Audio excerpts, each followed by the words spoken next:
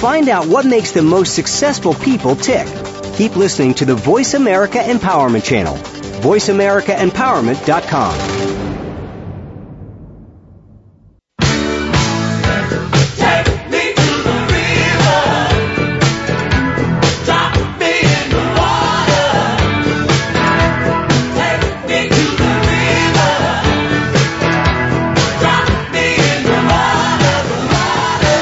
Welcome to Moyer's Environmental Dialogues, Ocean River Shields of Achilles, with your host, Dr. Rob Moyer. Find out what others are doing and what you can do to create a greener and blue planet Earth. Now, here's Dr. Rob Moyer.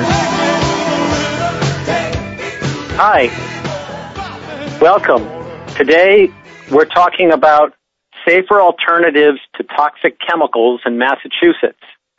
And my guest is Mike Barrett, who is running for the Massachusetts State Senate to represent the 3rd District, which includes Bedford, Carlisle, Chelmsford, Concord, Lincoln, Waltham, Weston, and large parts of Lexington and Sudbury.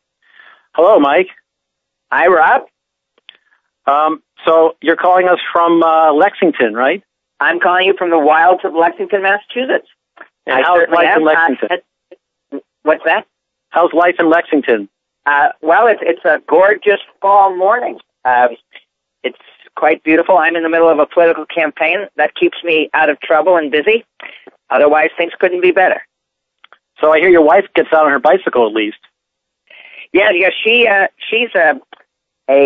doing her best to reduce her carbon footprint, and I will grab some credit by saying it's our family carbon footprint, so that I get a partial dibs. She hops on her bike at 5:30 every morning, goes to the Minuteman Bike Trail in Lexington, an old railroad bed, of course, and pedals 11 miles down into Cambridge to Alewife and takes the subway into work, mass transit. And at night in the dark, even in the winter, as long as ice doesn't intrude, she rides 11 miles back to our house in Lexington. Oh, She's my doing gosh. her part, and I'll grab the credit. How's that?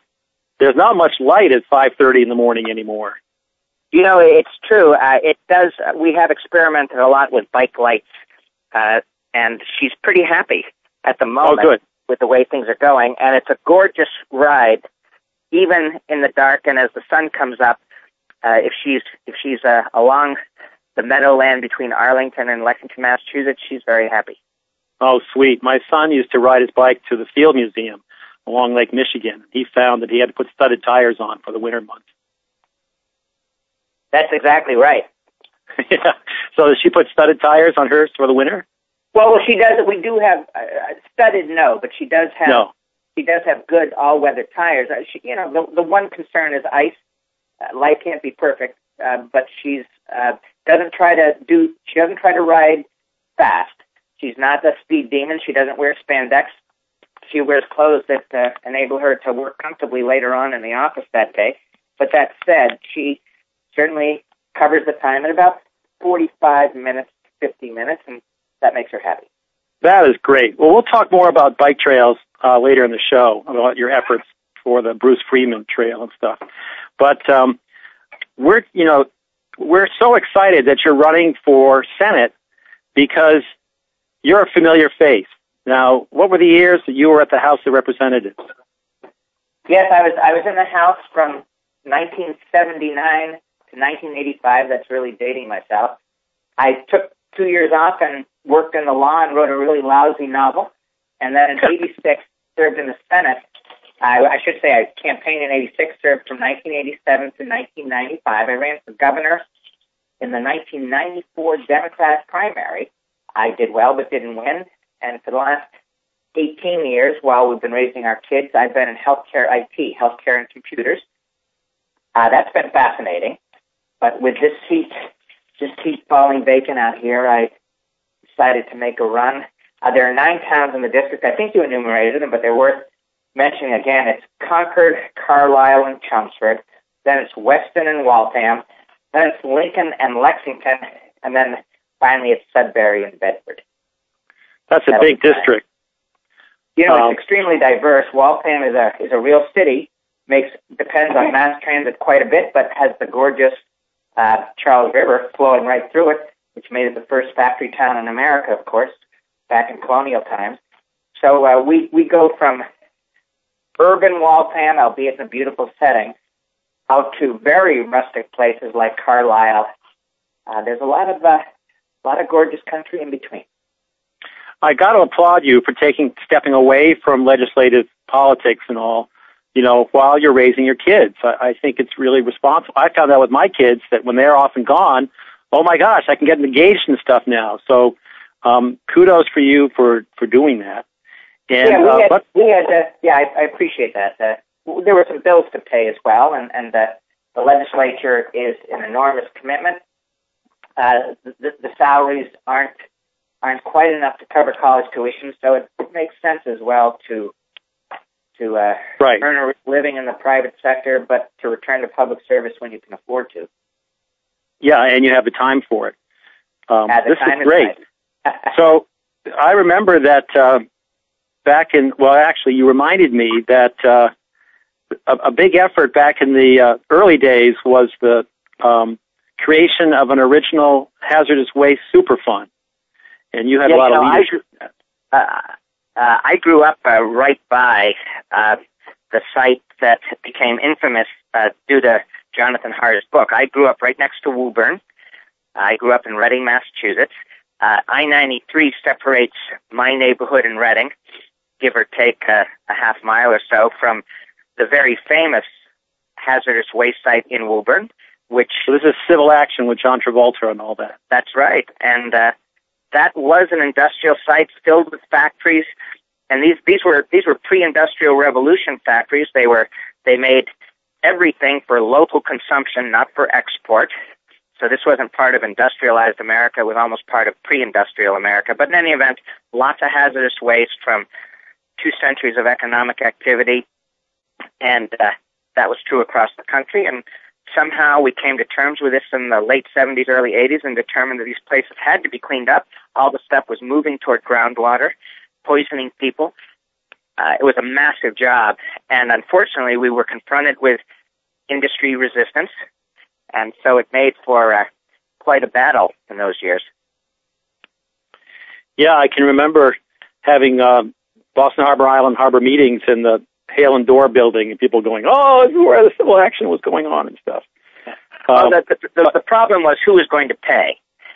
It wasn't that anyone disputed the need to clean up the stuff, but the folks who had inherited, either through acquisition or because it was the same firm, the folks who had inherited those physical waste sites were determined not to pay for the several centuries of either outright misbehavior or just lack of vision, lack of farsightedness.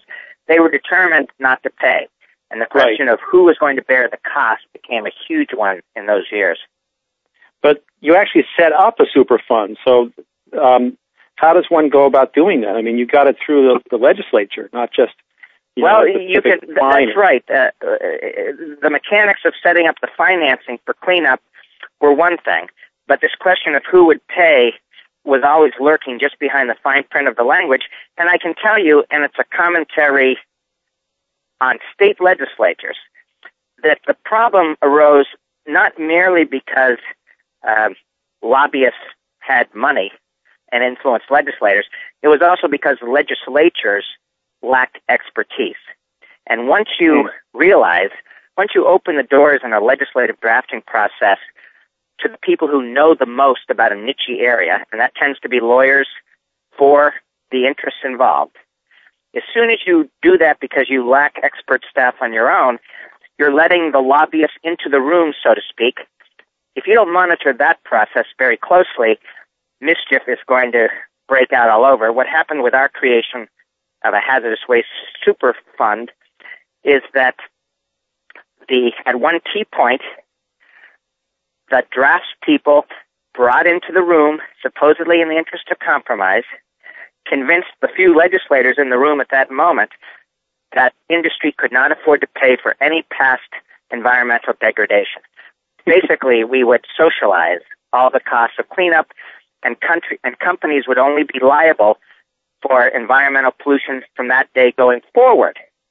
So 2 centuries of mischief were going to be socialized and the taxpayers would bear the entire brunt. I was confronted. I hadn't been in the room during those discussions. At some point, as a legislator, I learned that all past liabilities had been absolved, and then the question became, what did I do, and what did we do? What should we do as a legislature? That became a real dogfight. Yeah, you'd think that they would be okay about setting up a fund, because the question is how much money goes in the fund, not the structure of having a fund. And yes, and would there be enough money only to deal with the future and building an infrastructure that would be, we hoped, environmentally pristine, or alternatively, would the fund be funded by monies exacted by the companies, and would the fund be sufficiently large to pay for past cleanups and not just with taxpayer money? So that became the fight of the late 70s and early 80s, and I'm pleased to say, to cut to the chase here, that after a lot of tension in the legislatures, we were able to remove the language absolving current property owners from past liability. They pled that they hadn't been aware when they purchased these properties of the amount of hazardous waste on the site and that they should be absolved. We said that they bought with notice, that there were plenty of history available indicating just how bad the situation was in places like Woburn, and that they had to accept the responsibilities as current owners. And in some cases, they were the historic owners as well. Properties had not changed hands at all. Right. We, in the end, won the fight, and we got the lobbyists out of the room, metaphorically speaking, and restored liability for past acts.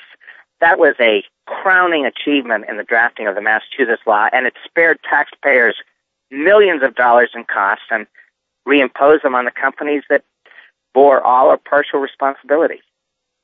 Because now that area's got a new highway exit, and it's all been restored to livable space again. Yes, finally, we can all think of wonderful instances of reclamation. Just to switch physical sites for a moment, in the state Senate, I represented Cambridge, as well as some adjoining communities. I was no longer, my wife and I had moved from Reading years ago at that point, and I can tell you that the old Cambridge dump in North Cambridge is now, of course, the site of gorgeously landscaped soccer fields. And it's wonderful to see soccer players, recent immigrants to Cambridge, speaking dozens of languages, united by their love of sport, all playing in a beautifully laid out area that was once a landfill. So, and they're not staggering because of the fumes or something? Well, there's all kinds of, as you know, there's all kinds of engineering that has to be done, because somewhere deep down below those soccer fields still lies a great deal of waste. And so venting and doing containment plans to make sure that groundwater isn't affected and that people aren't poisoned, that's part of the bargain. Well, it's so great that the state oversees that, because you just can't leave it to the landowner to just opt into doing it the right way. I mean, it's too much risk of citizens, Yeah. The other thing is that all we hear in this current presidential campaign year are complaints about presumed government overregulation. I can tell you, as somebody who's been involved as a legislator, that private business comes to the legislature and comes to the governor often with a request that the rules be laid down and that costs be apportioned and that expectations be set for all players. What they don't want to do is to see the situation gamed by competitors who will realize savings that they can't realize. Right. There's a lot of requests by industry and by companies for fair, sensible, clear regulation. And somehow, in an election year, the case for rule setting in a way that's fair to everyone gets lost and gets never mentioned.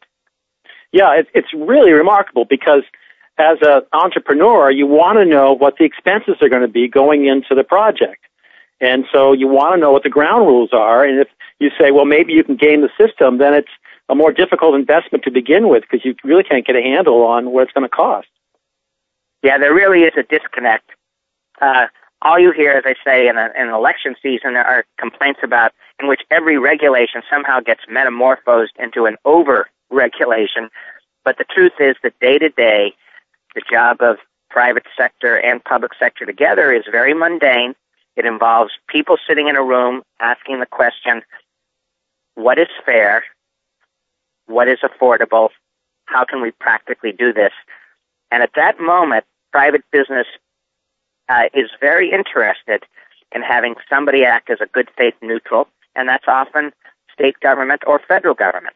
And so the job for Democrats like myself is to make sure that we really do separate out regulation from over-regulation, that we don't have any regulation that's truly excessive, but that we do things in a sensible way. Mario Cuomo, the former governor of New York, once put the situation very elegantly. He said, well, we should have, as a country, all the government we need, but only the government we need. And I would translate that into environmental regulation. I would say that as a country and as a state here in Massachusetts, we should have all the regulation we need, but only the regulation we need. If we can adhere to that general philosophical rule of thumb, we can do good things for the business sector and for the citizenry both. Yeah, the problem is that if businesses should not be allowed to poison citizens, and businesses would concede that point. That's what the regulations guys are I about. talk to, and then it becomes a quarrel about details, and the details crucially are important. Details. Yeah, it's like this whole fracking issue of putting in these poisonous chemicals in the ground and threatening groundwater. The government should just insist that they use cornstarch that won't poison the water, and that's a reasonable thing rather than shut down their businesses and stuff. Yes, so one thing that drew me back to the legislature after 18 years in the private sector myself, albeit in healthcare rather than in industrial regulation, but one thing that drew me back is that figuring all this stuff out is very hard in a good way. It is very worthwhile work day to day. Getting it right, while it does require you to draw on your supply of wisdom as well as experience. So I think being a somewhat older guy who's spent years in the private sector but years in the public, I think I'm a better decision maker for it, and I'm looking forward to getting back there. Okay, well, these two somewhat older guys are going to be right back after this break.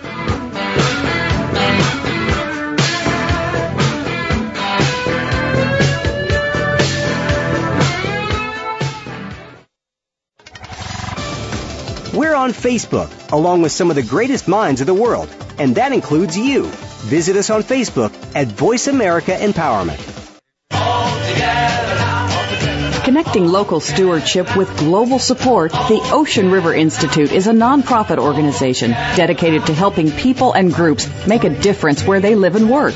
We believe that many environmental issues can best be addressed by people taking action in their own communities and regions. It's not the large national entities, but the small, localized, or newly formed groups that often need help to achieve their goals. That's where the Ocean River Institute comes in.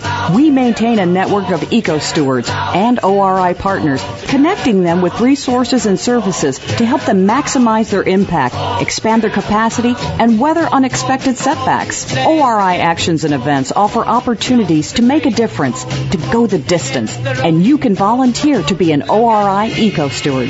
To discover more, visit us online at www.oceanriver.org. That's www.oceanriver.org. The Ocean River Institute is a 501c3 nonprofit organization dedicated to helping people and groups make a difference where they live and work through environmental stewardship and science. We're on Facebook, along with some of the greatest minds of the world, and that includes you. Visit us on Facebook at Voice America Empowerment.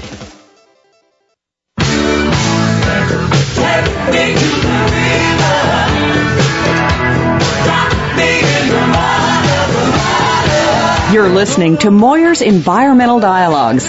To participate in today's discussion, you're welcome to call into the program at 1-888-346-9141. Again, that's 1-888-346-9141. You can also send an email to rob@oceanriver.org. Now, back to Dr. Rob Moyer.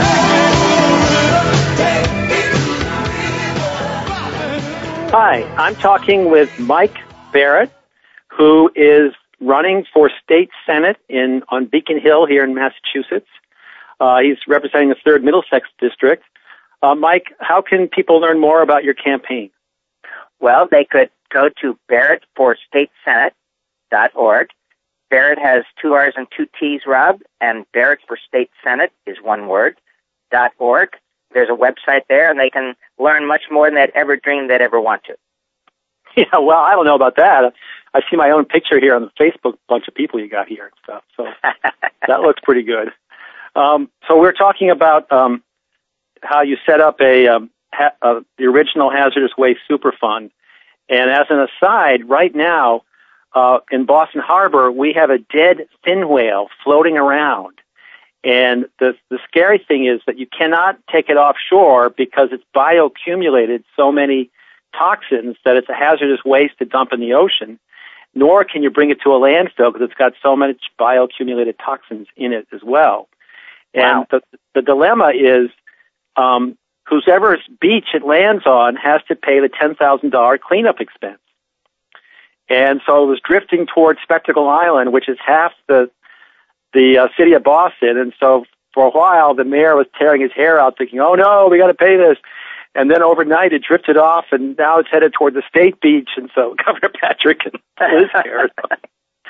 But this issue of how do we deal with toxins and hazardous waste is not as simple as, just throw it in the right trash can when you're done kind of thing, or recycle. Yeah, you're so right. The story in terms of the citizens getting their heads into this and legislatures getting their heads around these issues is that we did start with a concern about cleaning up the detritus from past centuries. But as we got more into the science of toxics, the state started to realize that it wasn't just a matter of cleaning up a Woburn for 19th century activity. It was also a matter of taking a look at current industrial processes and asking what poisons we were using and what the heck we were going to do about those today. Yeah. So the state did move from hazardous waste cleanup of the past to reducing toxics in current industry, which threatened to poison land and water. And that got me involved in my second big environmental issue, which was a pioneering effort by Massachusetts that involved a lot of people, including, I might add, Tom McShane, whom you know very well, and who is a key actor. Tom is the chairperson of the Massachusetts League of Environmental Voters. He's a great leader in that C4. McShane was a young shaver when I first knew him in the late 70s, early 80s, and an extremely effective young shaver, I might add. He was the legislative liaison for an environmental office of environmental affairs to legislators. Those were the duties he shouldered among others. And this, again, the question was how to take a fair look at industrial processes which, as a byproduct, generate poisons in the soil and in the water, and how the heck we were going to assess costs for avoiding those. And I'm happy to say that the Toxic Use Reduction Act that we passed in the 80s has stood the test of time, but it's also susceptible to improvement, as all past legislation is.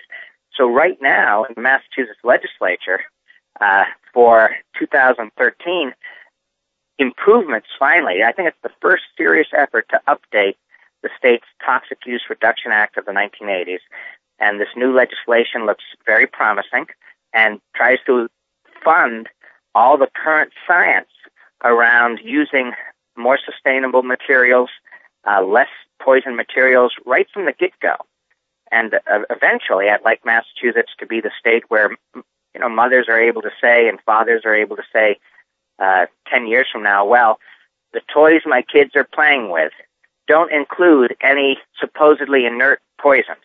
because state by state, we laid down statutory frameworks that actually created new markets for makers of safe inputs into finished consumer products. That's what you want to do with smart environmental regulation. You want to pass laws that not only possibly limit current industrial activity, but effectively create new businesses and new business opportunities. Those are smart laws, and I think we can update toxic use reduction to be smart.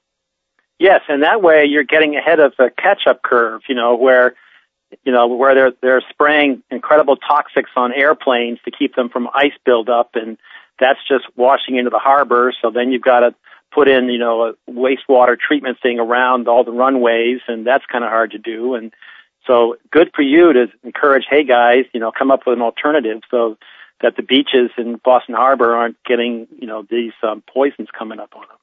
And I'll tell you, this is where campaigning for office actually teaches you something. I've been doing very intense door-to-door during this current campaign for the state Senate out here. And one thing you hear at the door, and we always say to people when somebody comes to the door, and it's either me or one of my canvassers, we always say, look, what's the single most important issue that you would like people to work on? And you would expect that people would say jobs and the economy. But actually, two other issues popped, and were almost tied with economic concerns. One was the cost of health care, something I know about because of my current background, but the other was the environment. And what people would say with respect to that is, I am so sick and tired of reading that something that was supposedly safe for me to use for my family turns out to contain poison. I am so tired that I was promised that this was okay, and then new research was done, and I found out that it might not be okay, that I have to buy different things at the market, that I have to buy different things at the clothing store. So the effort right now to get ahead of the curve, as you put it, Rob, and to make sure that we really are putting safe materials in so that we're not dealing with garbage out, creating headlines 4 or 5 years from now. That is so important, and it would deal a lot with the frustration of moms and dads. Right. One problem is mercury dental amalgam that dentists put in people's mouths to, fill cavities, that they're finding that the mercury is leaching out and hurting people. Not everybody, but occasionally, and it's not good to put that poison in your mouth.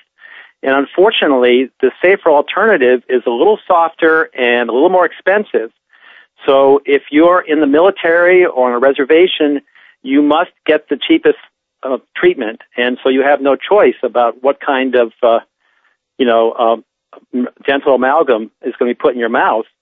And this bill, this Safer Alternatives to Toxic Chemical bill that you're referring to, will say, look, here is an alternative. You got to use it, and yes, you'll pay a little more to your dentist instead of for medical expenses.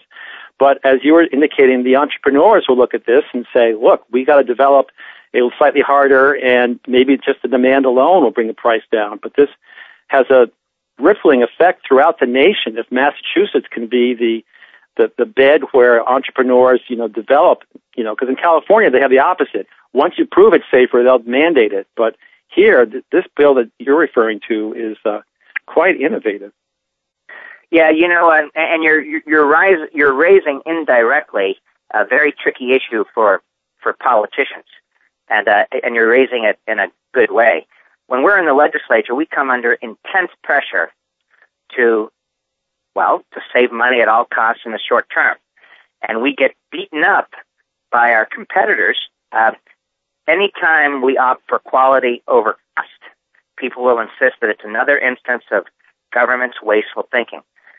Right. Somehow, we have to make the case that cost reduction over a lifetime is the cost reduction we should be concerned about. If you can spend a little more up front, it's just like preventive health in healthcare. If you can spend a little more up front, you can guarantee long-term cost savings in terms of lives saved over the long term. So people like me need to push back against the constant pressure to go for the lowest common denominator in today's expenditure. Sometimes a dollar spent today isn't waste. Sometimes it's a life saved tomorrow.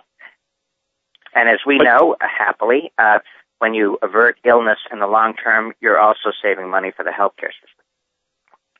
What I like about Safer Alternatives is that it rewards entrepreneurs for developing that. So you have the case of where Dean Kamen developed this incredible wheelchair that enabled people in wheelchairs to crank up and go eye to eye with standing people and manipulate stairs. And the expense of the wheelchair was outrageous. So he came out with the Segway. You know, you've heard about the Segway, and that has the components of the wheelchair. So all the rich people are buying lots of Segways, and that's driving down the expenses for building the wheelchairs. Yeah, reaching critical mass in markets, no question. That's, in the long term, that reduces costs. So those are important considerations. You know, this stuff, no question, is very complicated, but it's complicated in a good way. And I like the prospect of going back to the legislature, being a little more understanding about this stuff than I was before I began my private sector sojourn 18 years ago. I've seen the way business people have to think. I've seen the way markets work. I think we can harness those dynamics to good environmental ends and to good public health ends, and that intrigues me as I head back to the Senate. Yeah, that's what happened with Freon being responsible for the ozone hole. Was the Montreal Protocol had a whole bunch of nations saying they were going to switch to the safer alternative, and the safer alternative was also made by DuPont. So the chemical manufacturers got us onto a safer track and made a profit at the same time, which is just fine as long as we got off the harmful stuff. Now, you know, that said, it's also worth, and I try to remind people in public forums of this during my campaign, what you have to develop a tolerance for is failure. One thing I've noticed, being in the private sector, working with small startups in the area of healthcare and computers, is the sheer number of times a good idea ultimately doesn't come to fruition. For whatever reason, someone else comes up with a better idea, and the product just doesn't survive competition in the marketplace. We have to get used, if the state is going to help fund clean energy, if it's going to help fund environmentally non-poisonous products, a lot of the bets it makes ultimately will prove to be bad bets for whatever reason, including the fact that technology is changing constantly. So this idea that you wasted taxpayers' money because you invested in Evergreen Solar or Solyndra or A123, the battery maker, maybe some of those bets were bad. I'm not going to embrace them. They weren't made on my watch. But as a general business practice, making bets inevitably involves making bad bets, and that's true of the private sector as well as the public. And it doesn't mean that the original bet was itself bad. It just means that life is uncertain and you're not going to get everything right, but you have to constantly experiment and constantly try just to wind up with those few winners that makes a difference in people's lives. I mean, there were no flaws going in. You know, people, they have a good business plan and stuff, and then, as you said, sometimes things don't work out the way, you know, and that's a fact of life. Investors know that you know, if they're going to invest in new startups, they're going to have a percentage. They're going to lose more than they win, but maybe the wins will be big enough to justify it. I mean, ironically, and I would say this to critics of clean energy investments, those critics are often come from the business side. The true lesson that one learns from the business community is to take chances and to take risks and to be prepared to fail more often than you succeed. Right. And if you really borrow that idea from the business world and you bring it to government, you should be much more tolerant of government's occasional misfirings. It's not that we bet on that we try to pick winners. In truth, what government investments in clean energy and environmental activity currently do is we're fast followers. We never make the first bet. We always wait for the marketplace to indicate that a particular means of manufacturing solar panels, say, is going to be the means that actually catches on in the market. After the private market makes an initial call, we say, well, maybe that business that warrants some public investment as well in order to get past an early hurdle. So it's not that Governor Patrick is giving, you know, tax breaks to all solar, you know, clean energy efforts, and so it's a level playing field. It's like, okay, you all get some help or some breaks, and take it from there, guys. Yeah. Now, you know, just to further complicate the picture, it's not that I'm embracing tax breaks for all industries or for all players in an industry. What I'm saying more generally is that things are tough, and making good policy judgments, including investment of the taxpayer's dollar, is very difficult to do.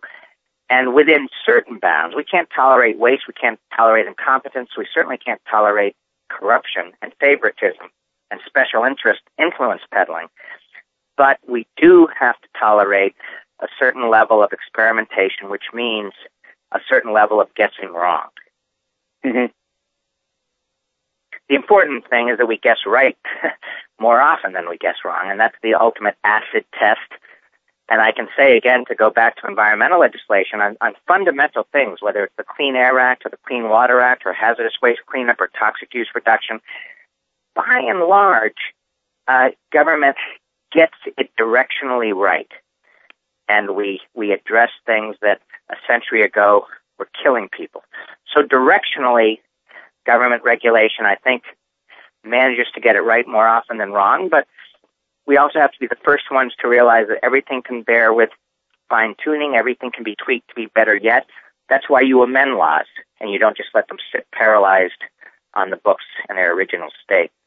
Yeah, we need to be adaptive to changing situations and able to amend. Excellent. Just like nature. Well, why don't we take a breather, and when we come back, we'll talk more locally and more detailed. In particular, what's going on with this airfield out in Bedford. What is it, the Hanscom Air Base? The Massport Civilian Facility. Yes, let's talk about it after the break.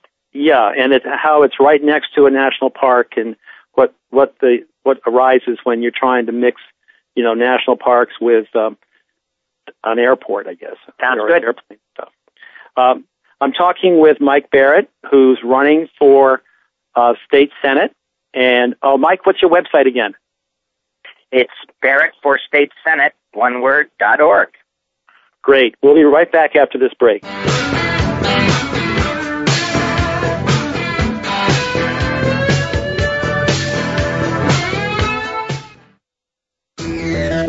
Friend us on Facebook to keep up with what's empowering the world. Voice America Empowerment. Connecting local stewardship with global support, the Ocean River Institute is a nonprofit organization dedicated to helping people and groups make a difference where they live and work. We believe that many environmental issues can best be addressed by people taking action in their own communities and regions. It's not the large national entities, but the small, localized, or newly formed groups that often need help to achieve their goals. That's where the Ocean River Institute comes in. We maintain a network of eco-stewards and ORI partners, connecting them with resources and services to help them maximize their impact, expand their capacity, and weather unexpected setbacks. ORI actions and events offer opportunities to make a difference, to go the distance, and you can volunteer to be an ORI eco-steward. To discover more, visit us online at www.oceanriver.org. That's www.oceanriver.org. The Ocean River Institute is a 501c3 nonprofit organization dedicated to helping people and groups make a difference where they live and work through environmental stewardship and science.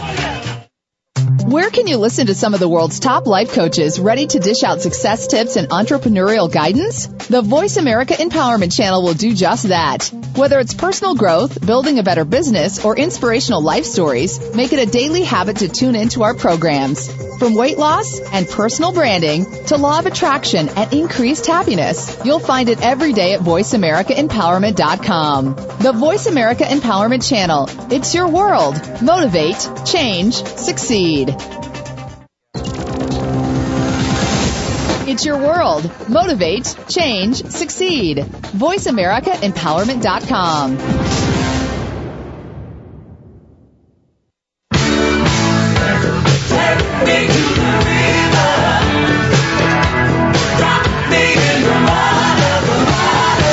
You're listening to Moyer's Environmental Dialogues.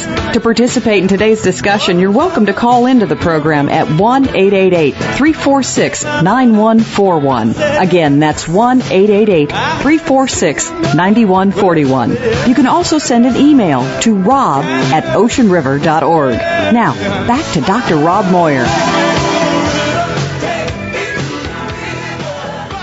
I'm talking with Mike Barrett, who's running for state senate here in Massachusetts of the 3rd Middlesex District. You can learn more about his campaign at www.barrettforstatesenate.org. Barrett's got 2 R's and 2 T's in it. Mike, you're out there in Lexington, and you've got an air base near you and a national park. Yeah, we have a problem that's been of decades duration here. In World War II, a airport was built. This was before the era of National Historic Parks, I might add. So the airport came first.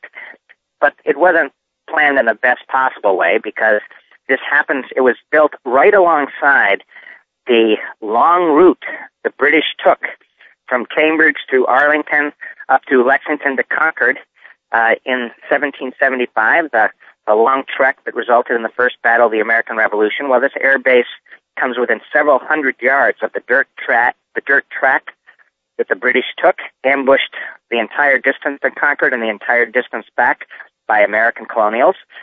So when national parks in cities like Lowell and elsewhere and in Boston got going and historic sites began to be reclaimed in the 1960s, we found that the air base had essentially paved over history and that it needed to be reclaimed as part of our country's heritage. Ever since then, ever since the 60s and 70s, there's been a running battle about whether this airport operated on the civilian side by Massport, that's the one we're concerned about, whether it would continue to expand and essentially create all kinds of noise pollution and traffic pollution problems for a landscape that's supposed to be evocative of the 16th, 17th, 18th century for everybody in America and everybody in the world to visit. It's been a tough issue about how to balance equities here. I've been active ever since I've been in Lexington, 16 years now, on behalf of citizens who want to make sure that the mindless pro-growth philosophy of Massport doesn't result in further degradation of the Minuteman National Historic Park in Lexington, Concord, Bedford, and Lincoln. So you're not trying to close the air base down, you're trying to contain it and not have it spread. Actually, the air base's original mission would work for us. I say that, by the way, somewhat unhappily. Yeah. But let's leave aside my own worldview. I'm not really sure in the long run, Rob, that these uses are compatible. No, but I'm the national park should expand. What's that? I'm talking strategically, what you're trying to... Yeah, so leaving aside my personal qualms about whether this is really wise, we would be happy to see the airport stick to its original mission, which is called general aviation. So this means no ticketed passenger service of the sort people routinely see out of Logan, and no cargo, no UPS and FedEx planes, which would wreak havoc day and night on the landscape and on the people living nearby. We would like to see the general aviation mission adhere to, and that means flight schools. It means people using their private recreational planes on the weekend. It means limited use. That was the use anticipated for Hanscom in the wake of World War II, after the war necessity died down. But Massport, of course, feels pressure to expand and to increase revenue, and they're constantly inviting people to start passenger service. They're constantly entertaining or tempted by the idea of very heavy freight service in and out of the airport. That would ruin the national park, and so we've fought a rearguard action for the last 3 decades. Yeah, that's legitimate. That's legit, because, that Massport's not doing this to Lawrence Airport. They're letting it just be what it is for those uses you described, small planes, mostly private and stuff. And yet, for some reason, they're all over. I think it's your proximity to Boston, I guess. Yeah, and there are legitimate issues here. Happily, though, there are some resolutions potentially that get around the NIMBY problem. Worcester has an airport, also managed by Massport, that's in desperate need of additional traffic. And right. Worcester would love to be supporting 495-oriented industry and industry within the city. They would love to be a true business and industrial hub. Worcester's always been proud of its own commercial history. They would like to see that commercial history flourish into the 21st century. There are problems with expanding use of Worcester Airport, but there's also the potential, if we can tackle those problems, of Worcester serving the kind of overflow role. And I'll mention two other airports eager for business, and they're Manchester in New Hampshire, and of course Green Airport near Providence, Rhode Island. Right. So let me interrupt for the non-local listeners that you have Boston Airport right in Boston Harbor, and then Logan. you have Logan Airport, and then you have the Route 128. Well, it's that circle that's like the Beltway that goes around about 15 miles out of Boston, and Correct. Hanscom is near that, and then 30 or 40 miles out is the 495 Beltway, which also arcs around, and that's closer to Worcester, and so it makes sense to have, something more out by the second Beltway than in close to Logan. Well, and then the other airports are further out, yeah. Well, Manchester, New Hampshire is reasonably close to 495 Yeah. and I-93 to the north, and T.H. Green Airport in Providence is very close to 495 at the extreme southern end. So you've got the possibility of Manchester, New Hampshire, Worcester, Massachusetts, and Providence, Rhode Island serving as overflows. And you could spare Minuteman National Historic Park as a consequence. You could keep growth at Hanscom Civilian Airport down and make everybody happy. It makes sense. You got Worcester right near the Mass Turnpike, Route 90. And yeah. So now, I might add that because the citizenry out here is flexible itself, we're very supportive of a military R&D facility that's near the Massport. Hanscom Air Force Base doesn't fly many jets anymore, but it does very important advanced research for military and oftentimes civilian uses ultimately. We want to support the military installation. We think R&D is what New England does best. right. What we're concerned about is mindless expansion of civilian air traffic when there really are other alternatives. Absolutely. Mike, we're running short on time, and I want to know more about, here you are rushing headlong back into the fray of running for candidate. And one of the items you've been talking about very eloquently is what we should do about reducing our carbon footprint. So I did take a little bit of a risk in this campaign, but hell, that's what, excuse my French, that's what political campaigns are about. So I came out for an increase in the gasoline tax. The state gasoline tax is 21 cents in Massachusetts. I advocated in my 5-person Democratic primary that we could increase it 4 pennies to a quarter. 4 pennies for you and me if we drive 12,000 miles a year, and that's about average, doesn't aggregate out to much, Rob. It's about $19.40. Plus, the gas prices go up and down.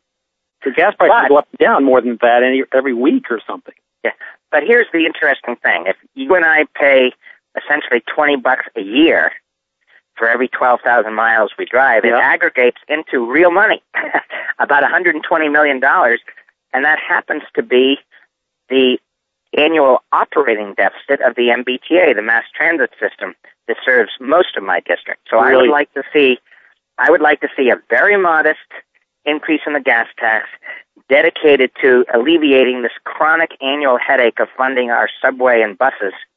And I would add one additional refinement because I'm always thinking about Chelmsford, the northernmost town of my district. It's part of Greater Lowell. It's not part of the T service area.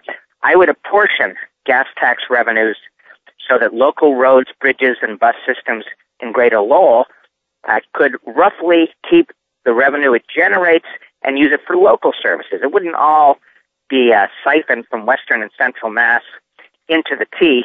I think we could have rough apportionment, rough proportionality, and see that gas tax money create jobs and at the same time reduce the exhaustion of fossil fuels and reduce the so-called carbon footprint. Well, that sounds very fair. If people, want to drive, they pay a little more, and as the cost of gas has been going up anyways, people are reverting to the public transport, and the public transport needs money to make it possible. So this is... Well, I can tell you the biggest city in my district is Waltham, 60,000 people, very reliant on bus system, especially for people who don't own cars. But I can tell you the suburban areas in my district, Concord, Massachusetts, Lincoln, Massachusetts, Western Massachusetts, they all have rapid rail, commuter rail into the city of Boston. And that commuter rail is operated by the MBTA just as much as the buses are, and all are endangered and subject to cutbacks because the system simply cannot be financially self-supporting. The fares don't quite cover the costs. If we're going to continue to upgrade the fleet and give people a decent subway ride, there has to be some modest subsidy from car drivers. And each of us, I think, and not that anyone likes to pay taxes, but $20 a year is pretty reasonable to remove this mass transit headache and to keep the subways and the buses going. Absolutely. And the rapid rail for the suburbs. And if we're going to be driving less, we might want to ride our bicycles more. So tell us a little bit in the remaining minutes about a bike trail. Yeah, well, as I say, my wife commutes every morning via bicycle 11 miles each way down to the Alewife subway station along the Minuteman bike path here in Lexington and Arlington. And so we're interested in biking as hobbyists as well. And I'm supporting the improvement of the Bruce Freeman bike trail through my district. It starts up north in Chelmsford and runs all the way down to the southern point in my district, which would be Sudbury. There are parts of that mileage that aren't yet reclaimed and improved, that are still old railroad bed. And so improving the fitness opportunities for everybody, the exercise opportunities, and doing something to create commutes for people like my wife to get them off the road, those are all good things. So I'd like to see bike trail improvements focused on in the legislature just a little bit more than they have been. I agree. I'm fortunate. I can walk to work, but I love bike trails for recreation. It's amazing. This Minuteman bike trail in Lexington, Bedford, also in my district, and Arlington, the Minuteman bike trail on weekends, you should see it, Rob. The number of folks out with their Mahoney's. I can't get into Mahoney's because of the bike track. Well, that's exactly right. It's bicyclists, but it's also joggers. It's also walkers. It's people ambling along at every conceivable speed, but really enjoying themselves. What an amenity. That's New England at its finest. It takes a little money. It takes a little advanced thinking. It takes some vision. But we really get it back in terms of quality of life. Who would trade that away? It benefits so many people at so little cost. So I like to go back to the state senate and see the Bruce Freeman Rail Trail through Concord and Lincoln and Sudbury. I'd like to see that seamless from end to end. And then, there are some other bike trails. Waltham, actually, and Weston have an interesting east-west bike trail project underfoot that would culminate in Boston but extend all the way out to Framingham. I'd like to see that north-south trail intersect with the Bruce Freeman, which runs north to south. I'd like to see that east-to-west trail to Weston and Waltham funded as well. So these things take time, but I'm very optimistic that the citizens love this stuff and that we can carefully create more options for them. Yeah, because the MBTA can only go out so far, and then to have a bike trail that gets you there is really great, so that you can combine the two. I sense actually a lot of public support. Money is always a rate-limiting factor, but I would like to see, as the economy slowly comes back, and it is coming back, although frustratingly slow, but as it slowly does come back, I'd like to see these recreational opportunities for people funded up and move forward. Well, we're seeing a burgeoning number of bike riders around Cambridge and greater Boston. The Hubway bike program that started in Washington is now here in Boston and Somerville. They just put up bikes, where you can walk up to a bike and swipe your credit card and ride off on an upright bicycle dressed for work. You don't have to bend over the handlebars with a crash helmet on or something. You can, look other drivers in the eye. It's just a great opportunity. And so increasingly we're seeing, bike paths put on the road so that the cars know where the bikers are going to be and stuff. The whole, it's great for Boston. I spend a certain amount of time in Somerville, and there's the beginnings of a great bike trail that out of Davis Square and headed all the way back towards East Somerville and I-93. There's a lot of great stuff going on, and this is a again, a case for old-style environmentalism. My dad is a lifelong Republican, and he's still around. I'm grateful to observe, as is my mother. And he always taught me that conservation was Teddy Roosevelt Republicanism, that both parties revere natural open spaces. So my hope is that despite all this talk about gridlock and the failure of bipartisanship, that the environmental area writ large should be a set of issues where conservatives and liberals can come together. It should be one of those things that happily makes for true shared values. Absolutely. So Mike, we're out of time. I'm optimistic. Mike Barrett, I want to thank you for taking the time and wish you all the best in your campaigning for the state Senate. Thank you, Rob. And Mike, can people send you an email? They sure can. They can send me one to Mike, M-I-K-E, at BarrettForStateSenate.org. One word, Barrett for State Senate. And that's it for this time of Moyer's Environmental Dialogues. Thanks a lot for listening.